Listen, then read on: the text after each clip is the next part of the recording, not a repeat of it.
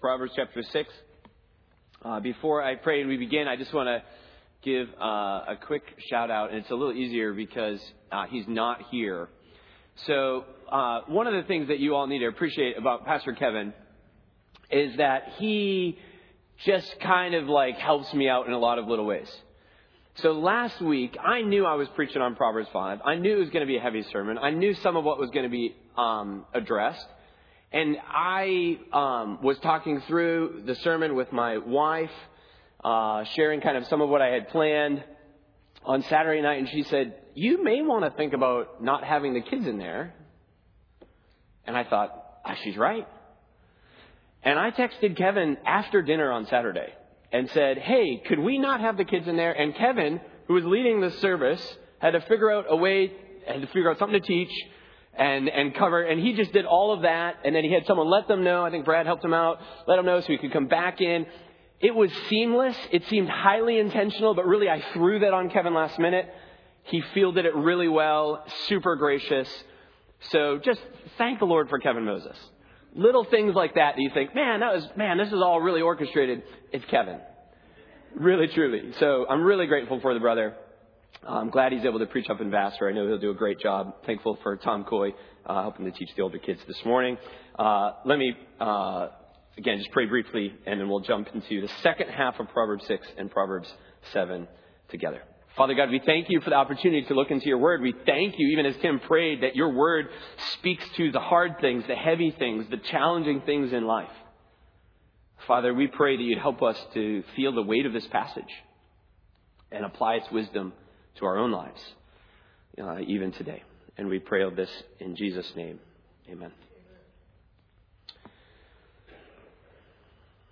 I've sat with a friend after he slept with a prostitute. I walked with him as accountability and encouragement for months, and eventually I stood in his wedding. I later visited him when he was at a residential porn recovery ministry, and I've mourned the now dissolved marriage. I wish that was the only thing that I could say about that. But I've sat across from a friend who was cheating on his wife and was caught. I've gotten a call from a friend who was committing adultery under conviction but scared to tell his wife. I've confronted a friend who was entangled in sin and tempted to hide it from his family. And there are more. Each story is a little bit different. I can think of each of these individuals by name, but there are some similarities. What we talked about last week, I just want you to know, and I trust you could probably say something similar. I've seen sin entice and ensnare and, apart from God's grace, destroy. I've walked with couples and I've wept with them. I've gotten the texts and taken the calls. I'll never forget the day several years ago in December where I got 2 calls in the same day regarding failure in marriage by a friend and an acquaintance. And then there are the many for whom lust and internet pornography has a grip on their lives.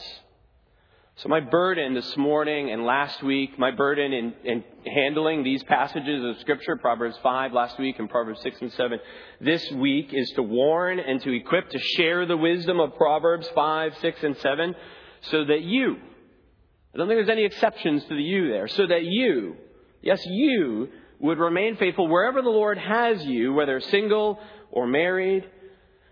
This week we're going to skip over the first part of chapter 6. There's some great things in the first part of chapter 6. When we get in just a few weeks to covering the rest of Proverbs, kind of thematically, we'll talk about things like laziness. And so we'll go to the ant as chapter 6 begins and some of these other situations. But we want to talk about the last 2 talks of the Father to the Son. He said 10 serious talks, and now we're at number 9 and number 10. The last 3, just like the second one, touch on the idea, the concept, the danger of sexual sin. So we're going to begin in chapter 6, verse 20, all the way down to the end of the chapter. That's talk number 9, and then talk number 10 from chapter 7. This morning, I'll have 4 points. The first 4 are really brief. Most of the sermon is under the last point, which is chapter 7.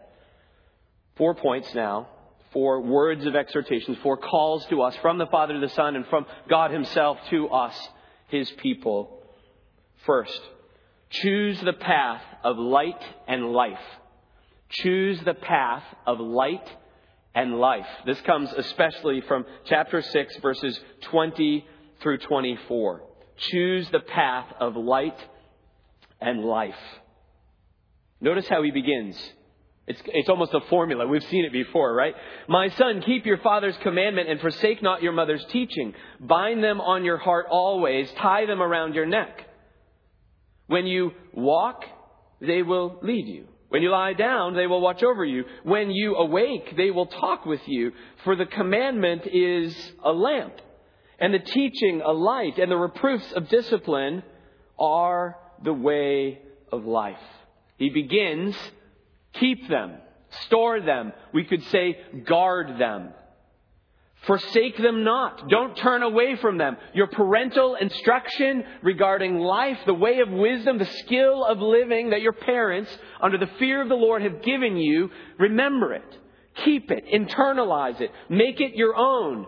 Verse 2, he says, I keep thinking I'm starting a chapter here. Verse 21, he says, bind, tie.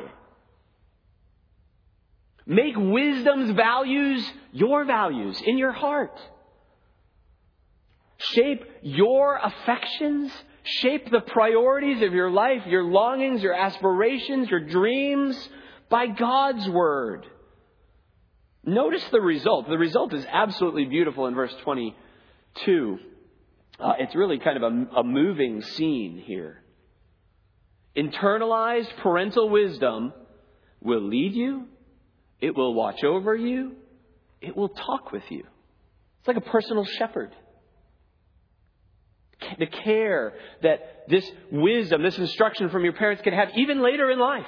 When you're outside of the home, you can remember that your God-fearing parents, as they instructed you in line with God's word, were serving you.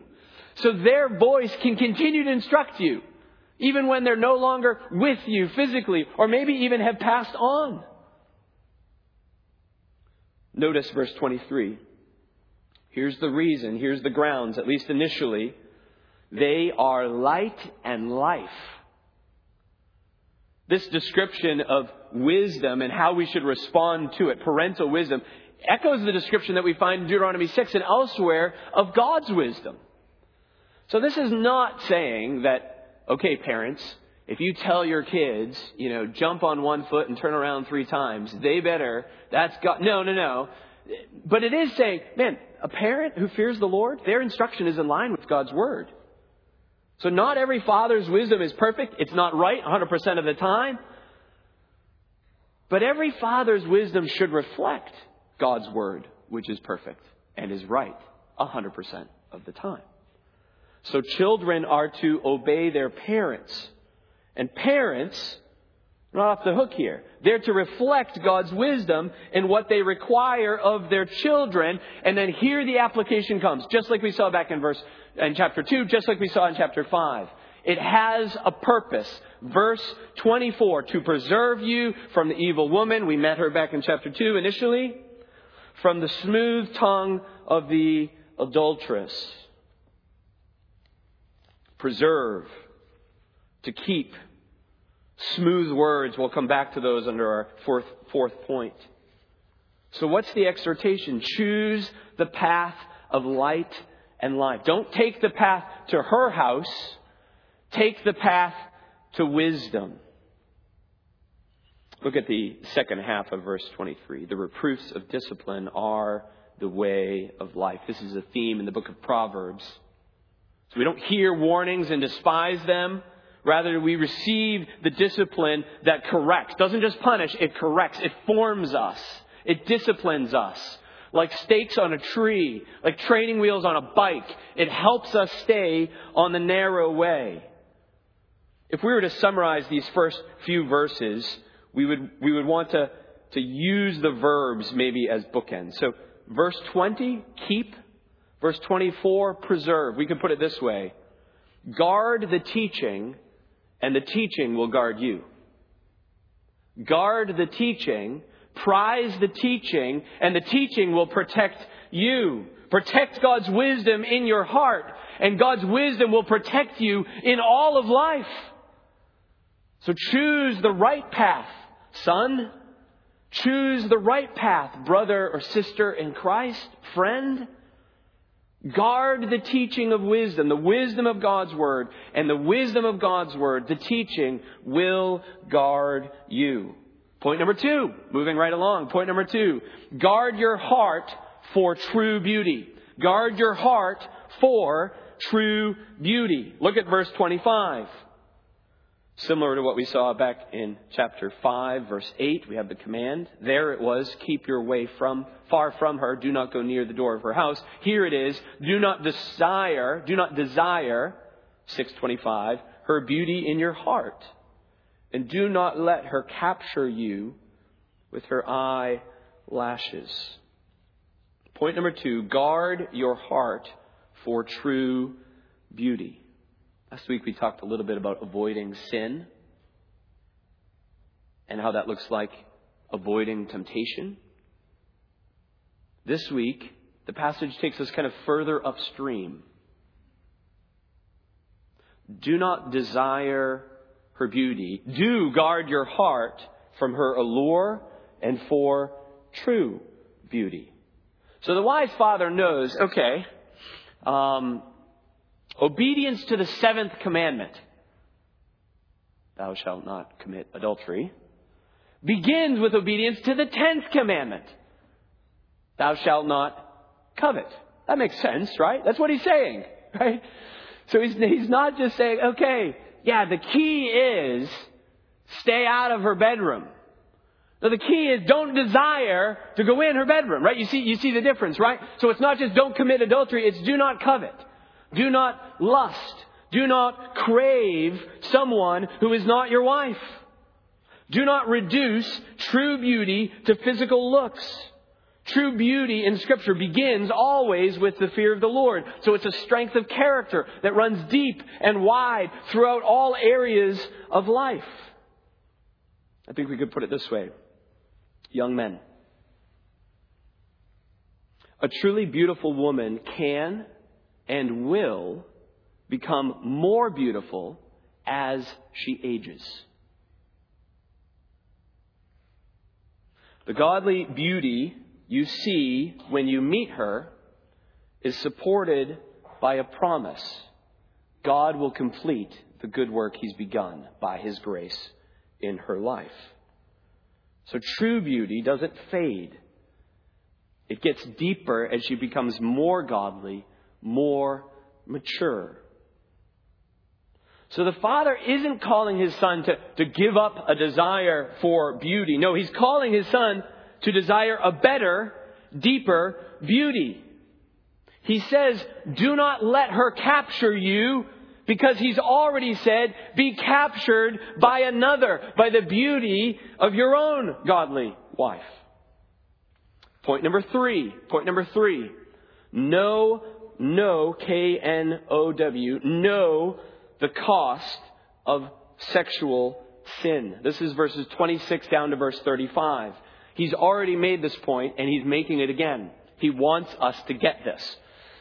So when I see things repeated in Scripture, I usually, and I think rightfully, think to myself, boy, we must be thick-headed here. We need this. Know the cost of sexual sin. So he gives the command, guard your heart for true beauty. Verse 26, don't desire her beauty in your heart. And then he gives the reason, know the cost. And I think there's 3 main reasons. Let me give them to you briefly. Let me show you them in the text next. First, the price is high. Second, the punishment is certain. Third, repayment can't be made. Know the cost of sexual sin. First, the price is high. Look at verse 26. For the price of a prostitute is only a loaf of bread, but a married woman hunts down a precious life. So the father isn't comparing in order to commend prostitution. That would be to miss the point. Any more than comparing it with thieves later is to commend stealing. That's not the point at all. But he's highlighting the high cost of adultery, a precious life. He's going to come back to this later. Look down at verse 23 of chapter 7. He does not know that it will cost him what? His life. The price is high. Your life.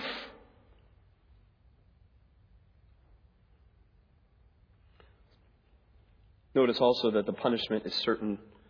Verses 27 through 29. We could put it this way. You're not the exception. You will be burned. Let's read the passage beginning in verse 27. Can a man carry fire next to his chest and his clothes not be burned? What's the answer? No, right?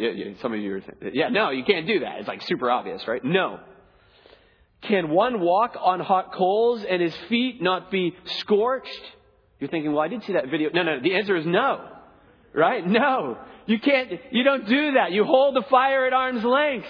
You don't walk barefooted on coals. Look at verse 29. Here's the takeaway. The father is saying, let me put the cookies on the bottom shelf. So it is. So is he rather who goes in to his neighbor's wife. None who touches her will go unpunished. The punishment is certain.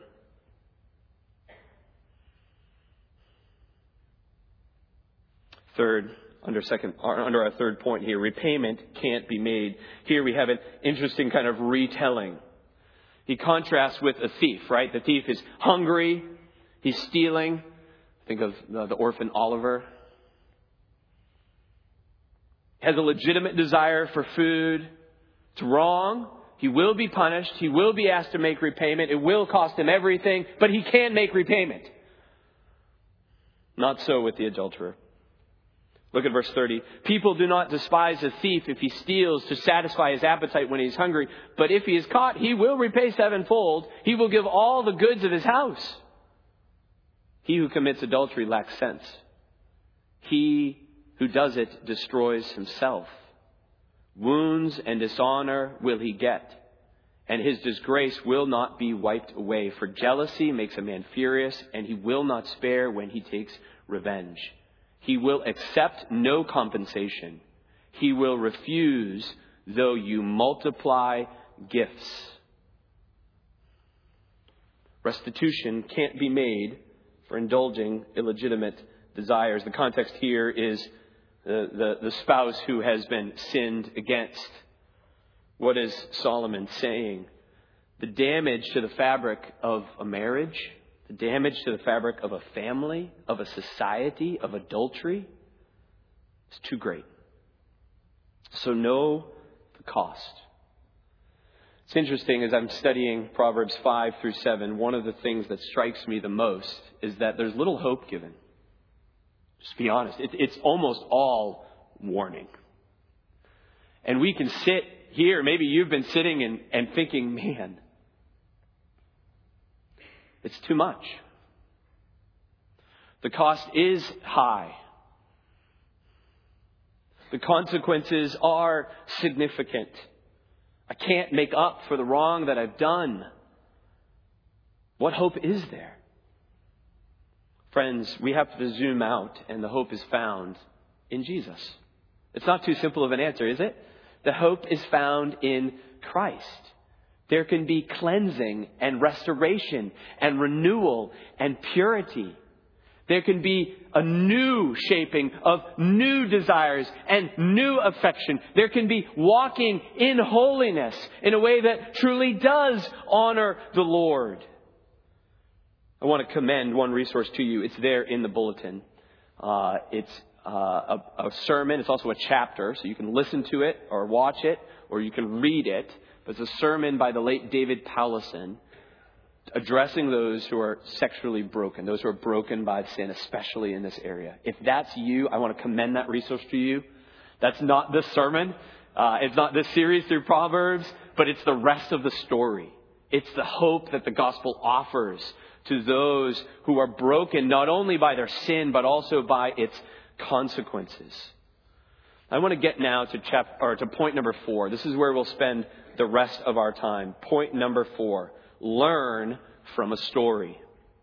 Learn from a story of sin and seduction. Learn from a story of sin and seduction. The Father has done a lot of teaching, and He's introduced this off-limits woman, this evil woman, sure, but then he's also commended Lady Wisdom. He's going to do that again here. He's going to do it again when we get to chapter 9. But here, he kind of slows it down and says, okay, maybe the final appeal to my son isn't going to be, don't do this, do that. Isn't going to be simply stay away, don't desire. It's going to be a story. He uses a narrative, a story, I think likely a true story of something that he has observed. He's going to take us to a place where he's looking from afar in the evening and he's seeing a young man and he's seeing a woman and he's going to play out the narrative. And the naivety of the man is turned up to 10, right? And the character of the woman as she entices is turned up to 10. Everything is a little over the top so that we would get the point of the story. So we wouldn't miss it. So the subtlety that we experience when we go out into the world, and that temptation doesn't seem so brightly bad, so clearly wrong, we can be reminded of a story like this. It can shape us and our desires and our affection and our worldview so that when we go out there, we begin to see, oh, I've seen that before. That smells off. That doesn't seem right. So his last story, or his last lesson really, is a story. That's why I began with a few stories from my own life. I'll say, just as a man, few things have served me as greatly as warnings, as stories of seeing the wreckage and just by God's grace choosing another path. And Solomon says we need that kind of warning. We need that kind of story. I want to look at the story in 6 parts. 6 kind of sub-points. But I think if you think points, I don't want you to miss the story. It is a story through and through. First, you have, again, a call to learn. A call to learn. So verse 1, verse 2, we've seen that before. He says, treat it as the most sensitive part of your soul. Internalize it like the apple of your eye. Bind it, write it, internalize it, know it, take it with you into every situation, onto every website. Notice verse 4. The call to learn is really a call to have a relationship with Lady Wisdom. Right? Have a relationship with a different kind of woman. Woman, wisdom. Look at verse 4. Say to wisdom, you are my sister. And call insight your intimate friend. So learn wisdom, internalize wisdom, take wisdom with you, enter into a relationship with wisdom. Pursue that woman, Lady Wisdom. He'll talk more about her in next week's sermon, chapter 9. That's part 1, the call. What's the point? We saw this several times before. Verse 5, to keep you from the forbidden woman, from the adulteress with her smooth words. She's off limits and she's enticing. Part 2 of the story now, we have the unguarded victim. Now, this man sins, and I'm hesitant to use the word victim. I actually didn't use the word victim until I read further in the chapter, and Solomon uses the word victim. Right? And by victim here, we don't mean innocent. We mean he was hunted and he was killed. Victim. Right? And he is unguarded. We talked about this before, way back at the beginning of Proverbs, right? The simple man is the uncommitted man. He stands before the choices of life and he has not chosen wisdom yet. The 2 paths still remain in front of him. He is uncommitted to the right or to the left. He is simple, he is naive, and he is vulnerable. He is unguarded because he is uncommitted. Look at verse 6.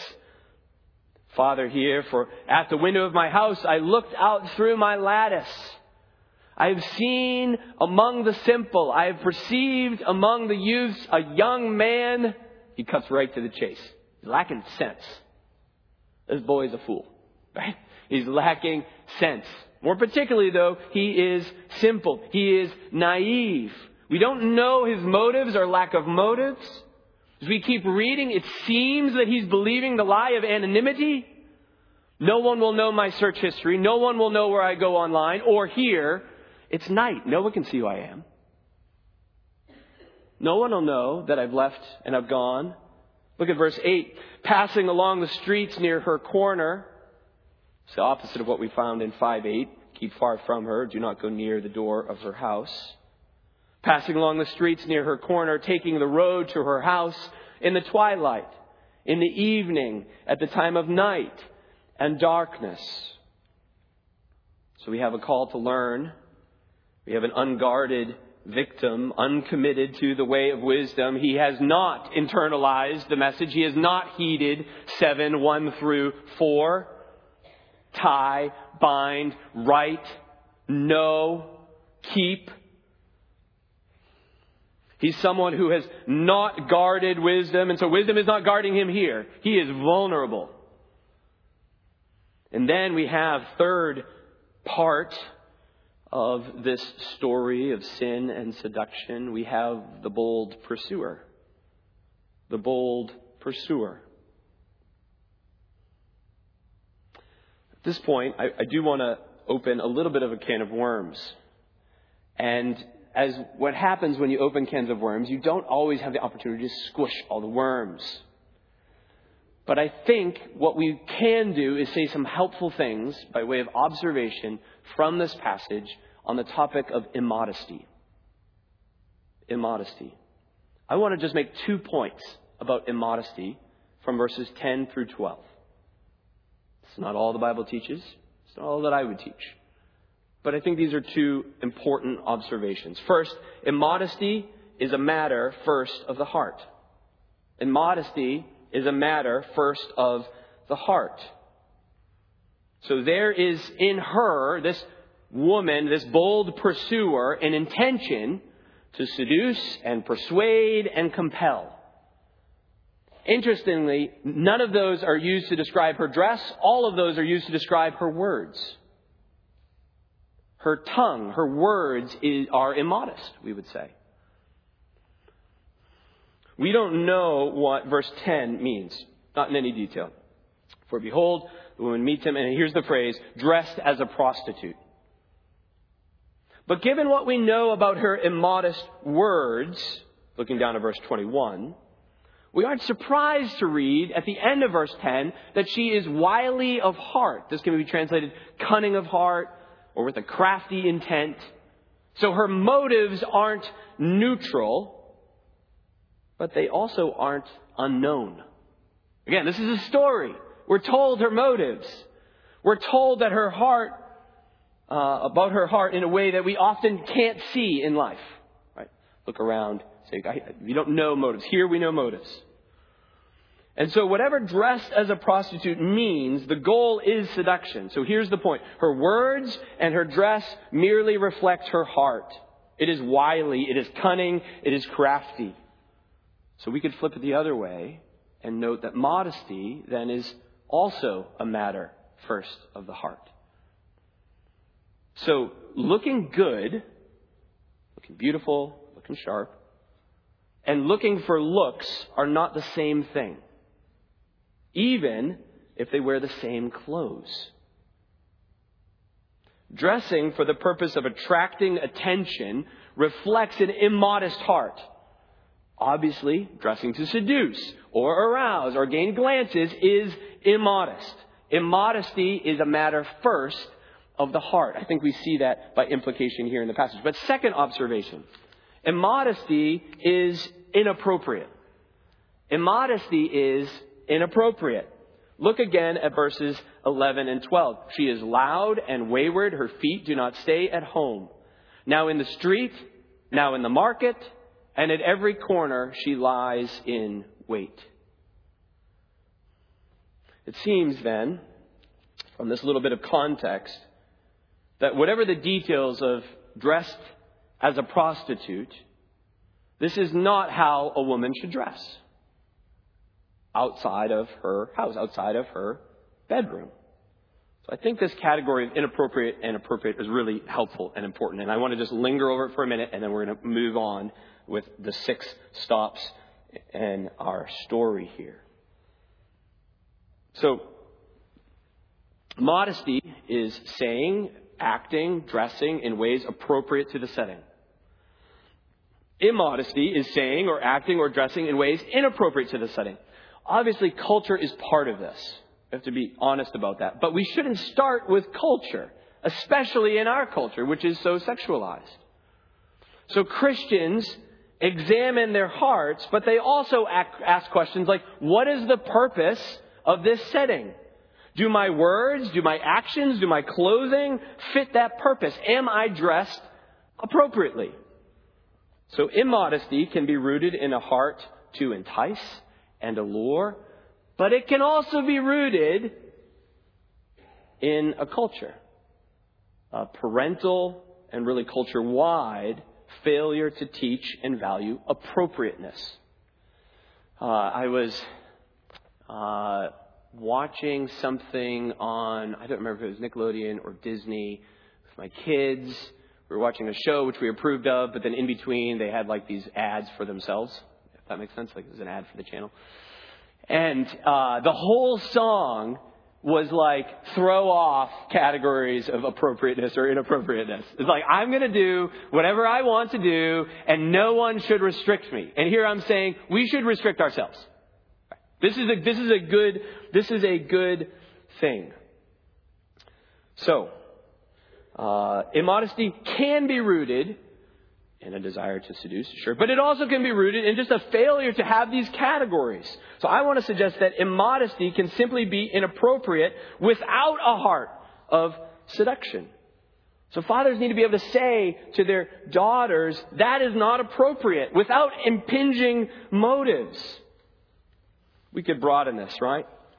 Flashy at a funeral is immodest.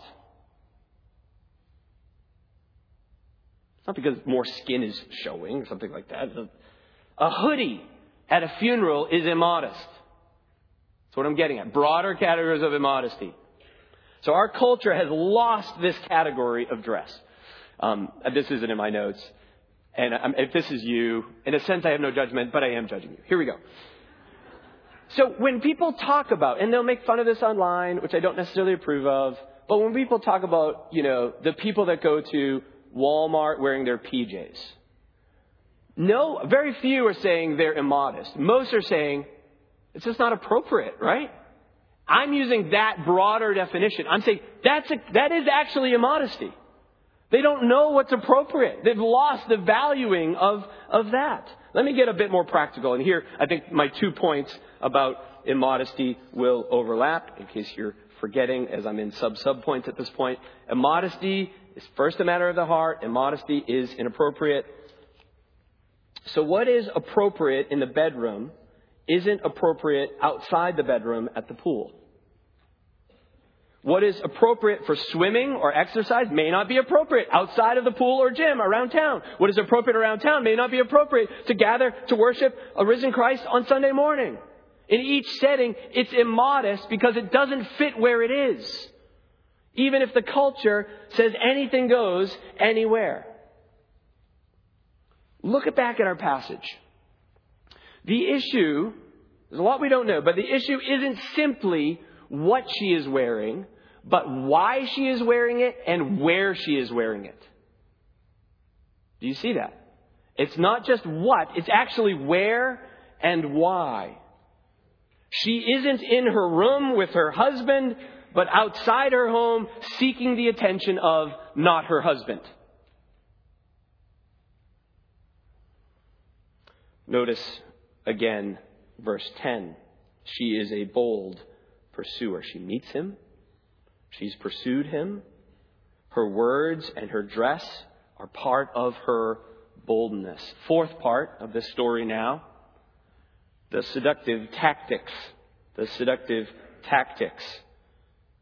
Notice them. I think they're fairly obvious. They're somewhat over the top. Look at verse 13. First comes shock. She seizes him and kisses him. And with bold face, she says to him, right? Notice how it starts with a kind of shock. And then here comes the story beginning in verse 14. I have to offer sacrifices. Today I have paid my vows. There seems to be some sort of religious veneer. We don't know if this is an Israelite woman or a Canaanite woman, if this is a pagan or not. But there's a backstory. She's given the backstory. There's a veneer of religion.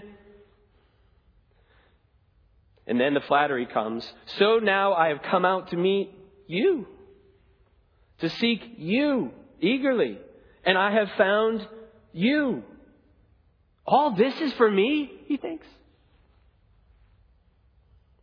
Temptation tells you you are wanted. You are valued. It gives you attention.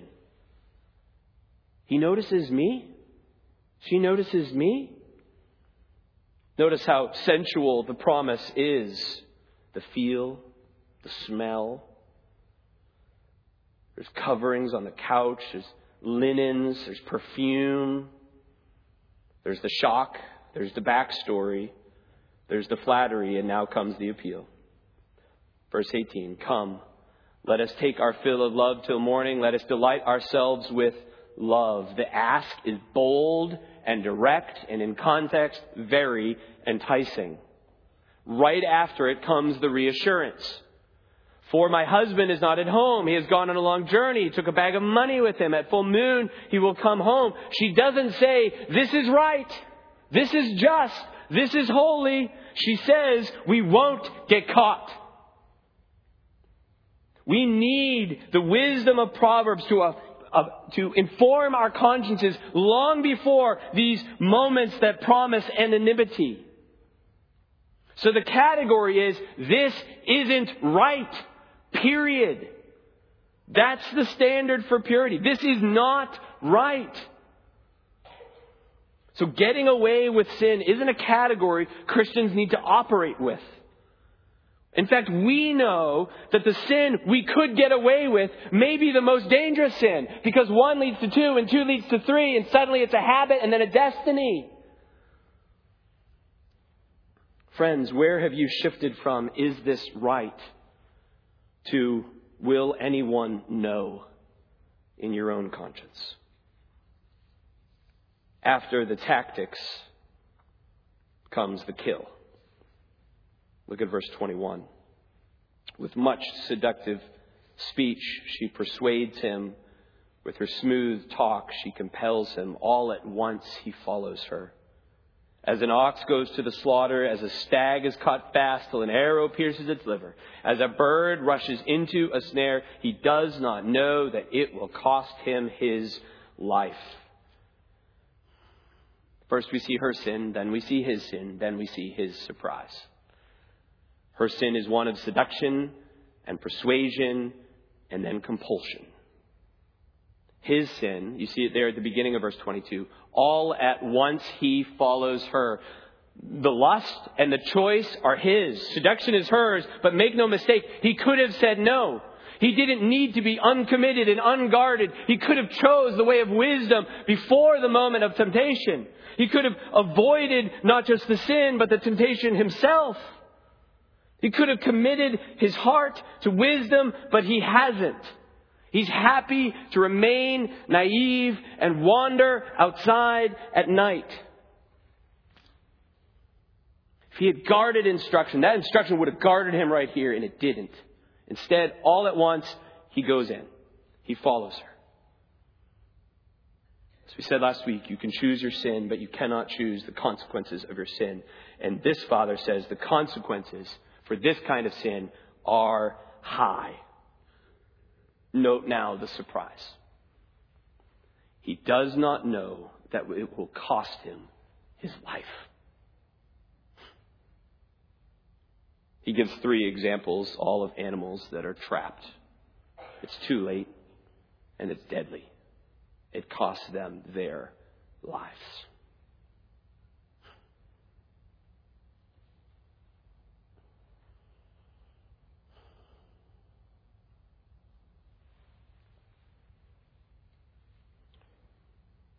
It's one of the first things I think of when I get the call or receive the text. Whatever the situation, and each one's different. Is that, man, this is not going to be the same. That marriage is not going to be the same. The Lord can give so much grace and can bring so much healing. and He can restore and renew. But boy, can't go back. So note now the final call. Verses 24 through 27. All things we've heard before. Keep your heart. Verses 24, 25. End of verse 25. Choose your path.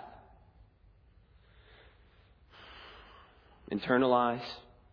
Believe. Trust. Accept. Commit.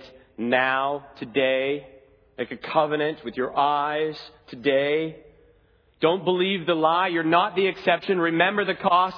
It's still very high.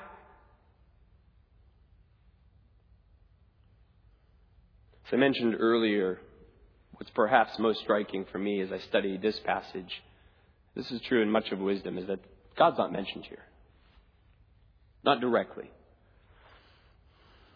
But God's intentions are.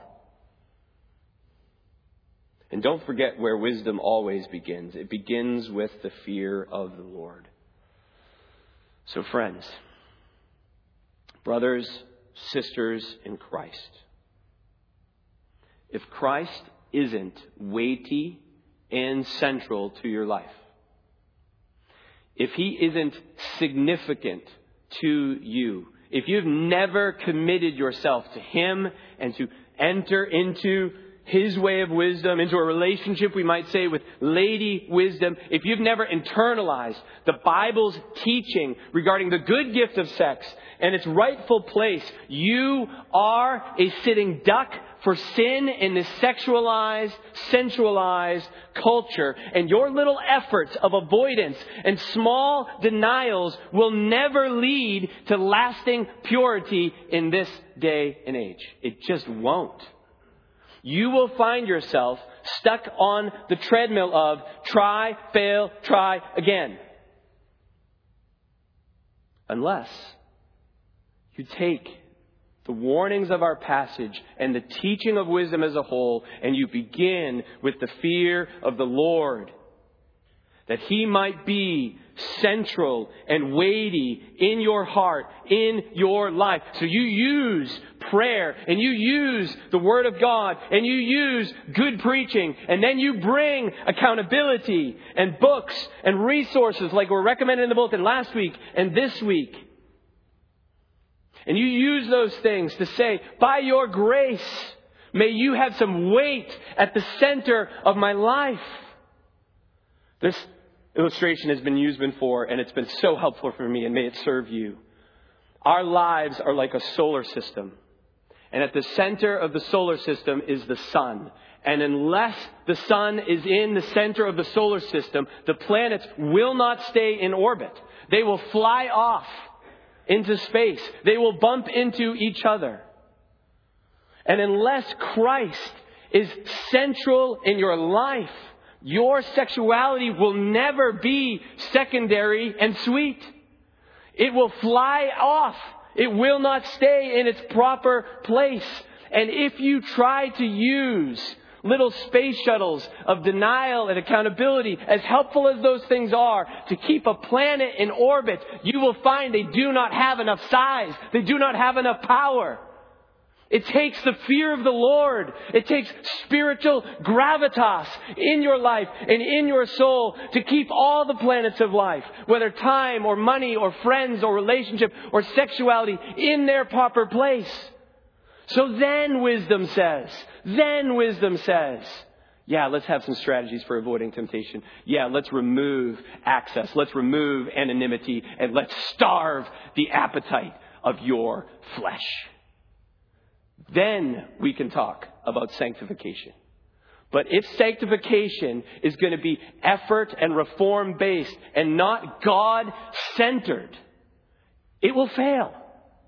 It will not last. You might have a good month, but you will not persevere in purity. And I say that to call you to Christ, to call you to use sermons and prayer and the Word and resources and friends and this church and your pastors to help you keep Him central and weighty. It is your only hope. And by God's grace, you can know this kind of purity. You can know this kind of perseverance in purity.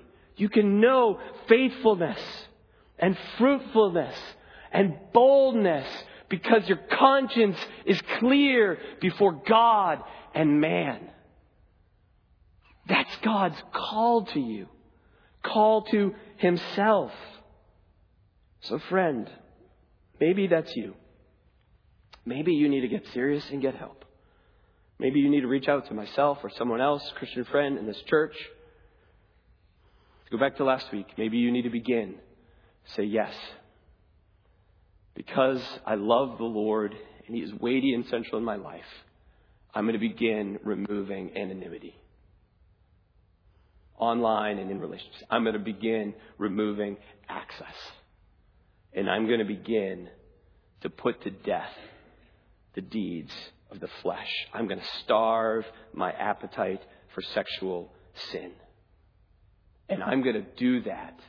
And it will be worth it because he is central and weighty. Let me pray for you.